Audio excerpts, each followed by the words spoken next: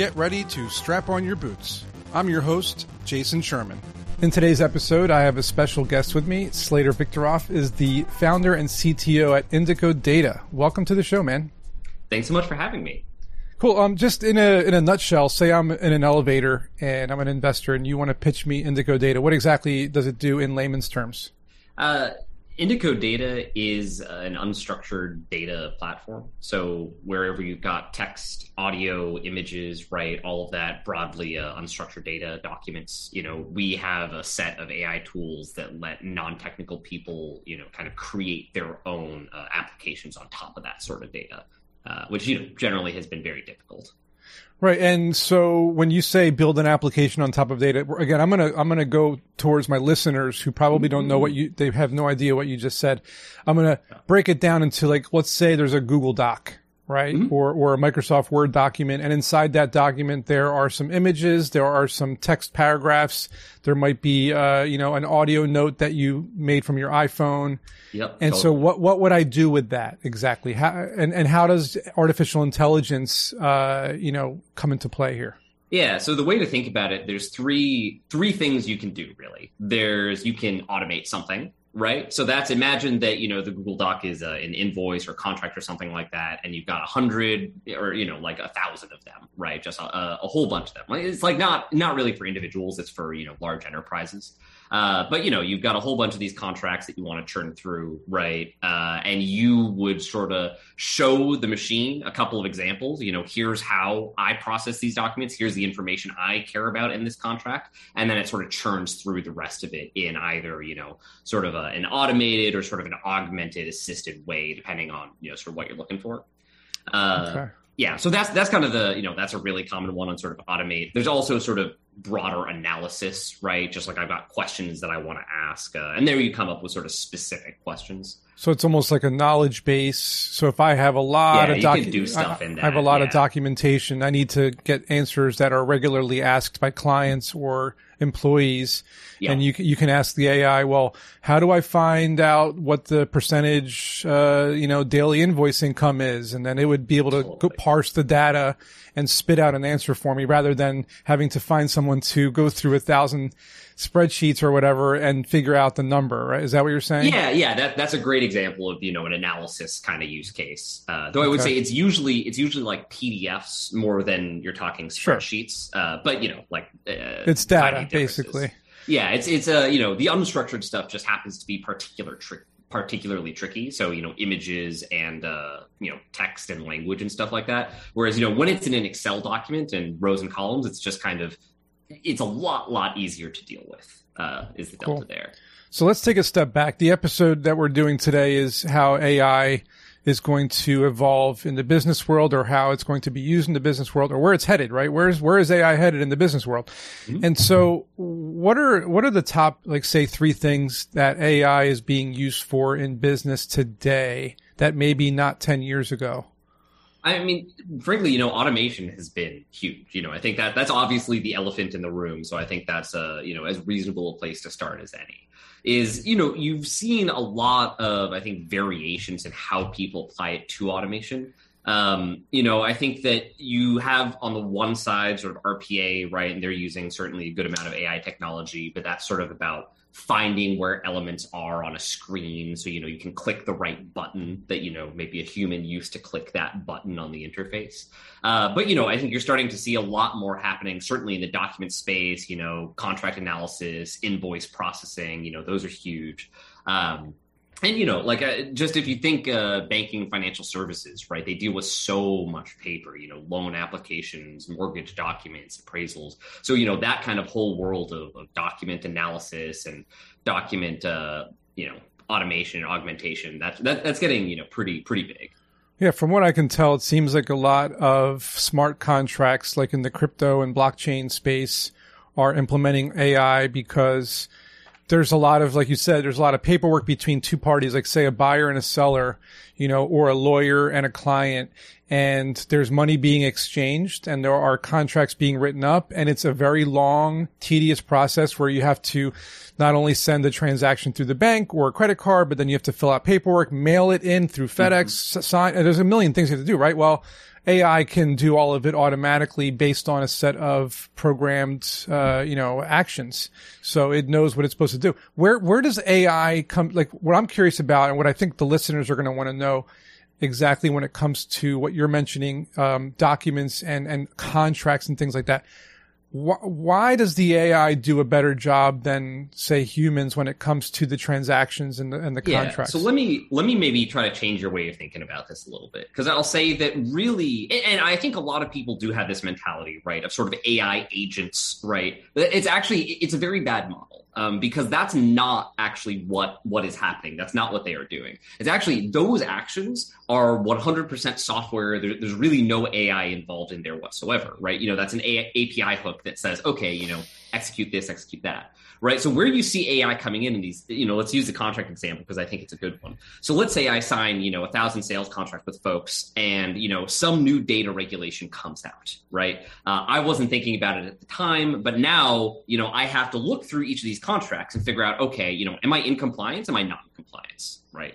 That, and this is something that, companies do all the time. It's very, very common. So where you see the AI come in, right, is then that idea of, okay, let's figure out what analysis you have to do to that contract to figure out whether or not you're in compliance, and then help you. Because, again, like, when you get to the scale of these large enterprises, you're talking about initiatives that are going to be lasting years and costing millions of dollars just to do this sort of contract audit. And the contracts can be like 50 pages long, or even or 200 pages. Absolutely. But so you're telling me the AI at this point today is able to review a 200-page contract, and it knows that, these are the clauses that are in there. These are the terms that are in there. These are all legit. It's missing this clause. It's missing this, Yeah, absolutely. Really? Right. And I'll say, 200 that's pretty powerful, man. Yeah. That's probably, like the edge of what is possible, but that's exactly the kind of stuff that we do. In fact, we even go up to like 1,000-page long documents. And,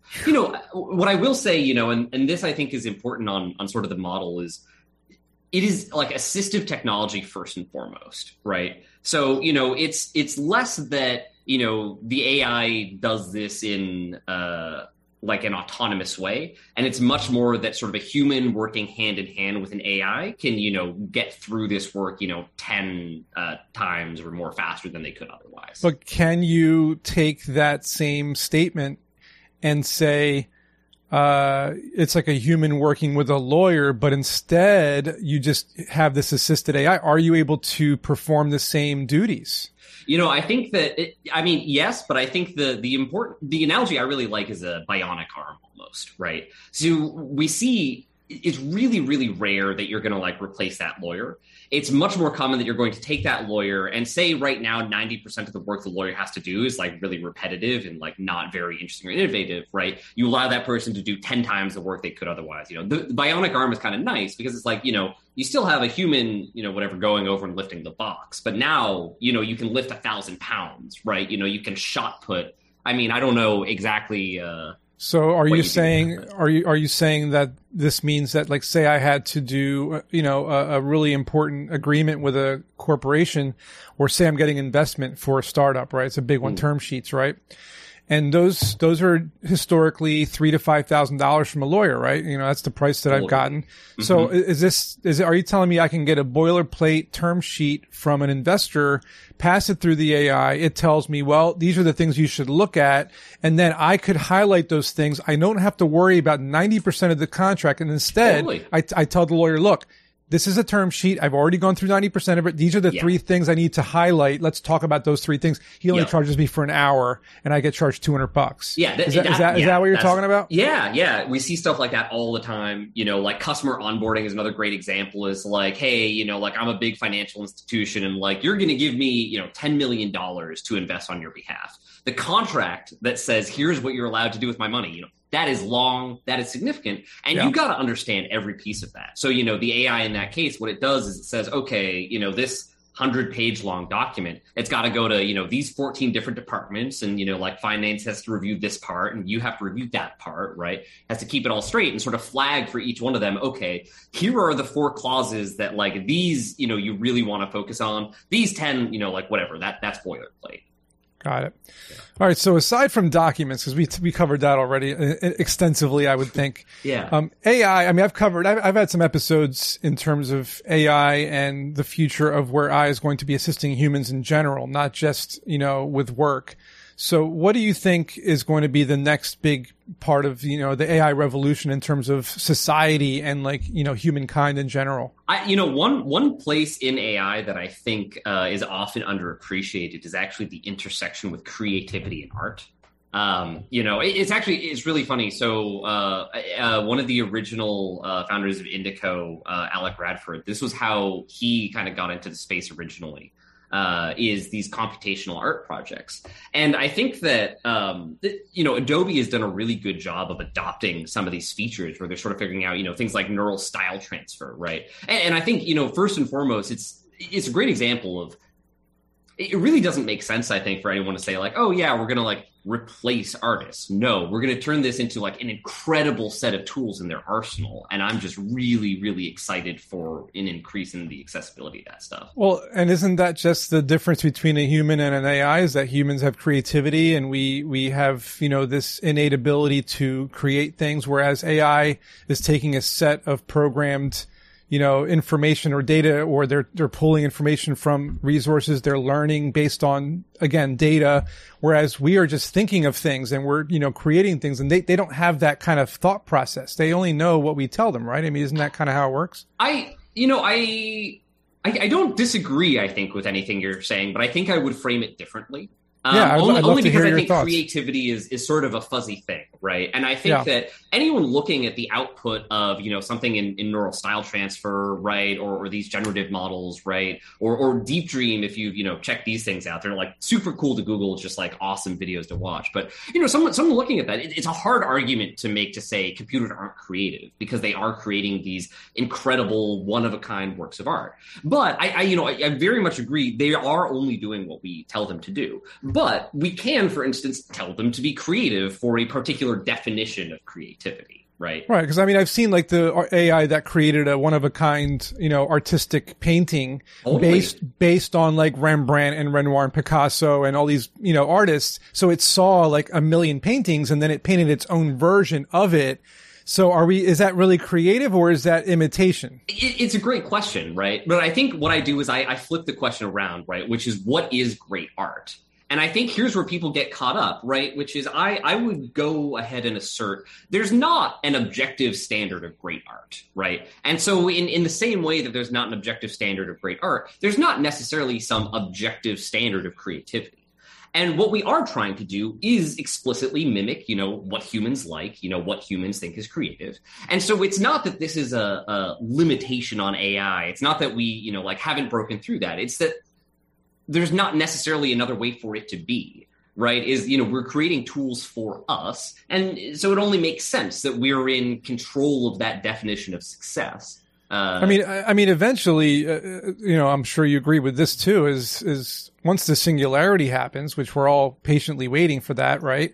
Once that happens, that is when supposedly AI will become infinitely more powerful and knowledgeable than human history combined. And then maybe it would have some sort of creativity and be able to be autonomous. And how far along do you think we are from having the singularity happen? So I think that I would divorce things, I think pretty heavily from each other there. So I think say the singularity happens, right? The question of what AI is in a post-singularity world, I think it's not really defined probably at that point, or it's exactly what it is today, right? And it hasn't necessarily changed. And there's, a singularity person, and AI would still be a separate thing by its very definition. And I think that's another thing that people don't necessarily, I guess the other thing that I would say is that I think that when people talk about things like AGI and superintelligence and whatnot, I think that it's a very comforting thought in a lot of ways. But I think that more than anything, it's sort of a genie in the bottle sort of pitch, right? I think that it's sort of, again, it's compelling. It's just this idea of network effects and intelligence, and somehow, wham, bam, thank you, ma'am, all the world's problems are solved, right? But I think that's the problem. That's the idea, right? That is the idea. But I think that, and maybe I'm too. So do you not think that when the singularity happens, AI is a thing, and instead of Skynet, we get this all powerful, AI that starts creating robots and starts being able to kind of do things that help the world instead of hurt the world? You don't think that's possible? I think that the notion of autonomous AI is rooted in science fiction more than anything, and it's not a technical limitation. Like, it's a limitation of, like, it's not a concept that you can actually define in reality, I would suppose, right? Well, aren't we living in a sci-fi world? I mean, we have iPhones and satellites and spaceships, and we go to the moon, and I mean, in some ways, right? But there are things that can exist and things that only exist in science fiction, for instance, right? And I think, for instance, like Ultron, like Age of Ultron, right? Like, that's science fiction, but it's science fiction that can't possibly exist in reality, right?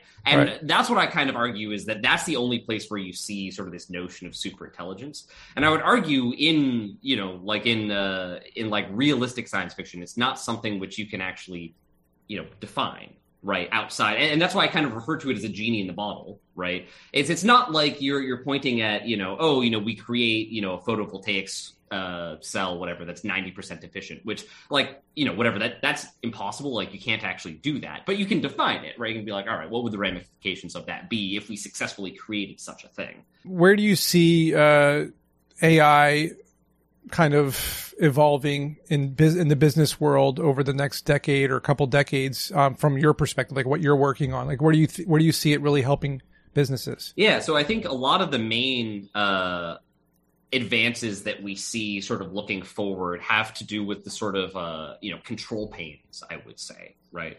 As what we've done is we've kind of really vastly outstripped our ability to sort of instruct, if you will. So an example, for instance, in one of the most recent OpenAI papers, CLIP, have you heard of zero-shot learning? I have not. Okay, so zero-shot learning is just this idea that you have a model that works without training data, right?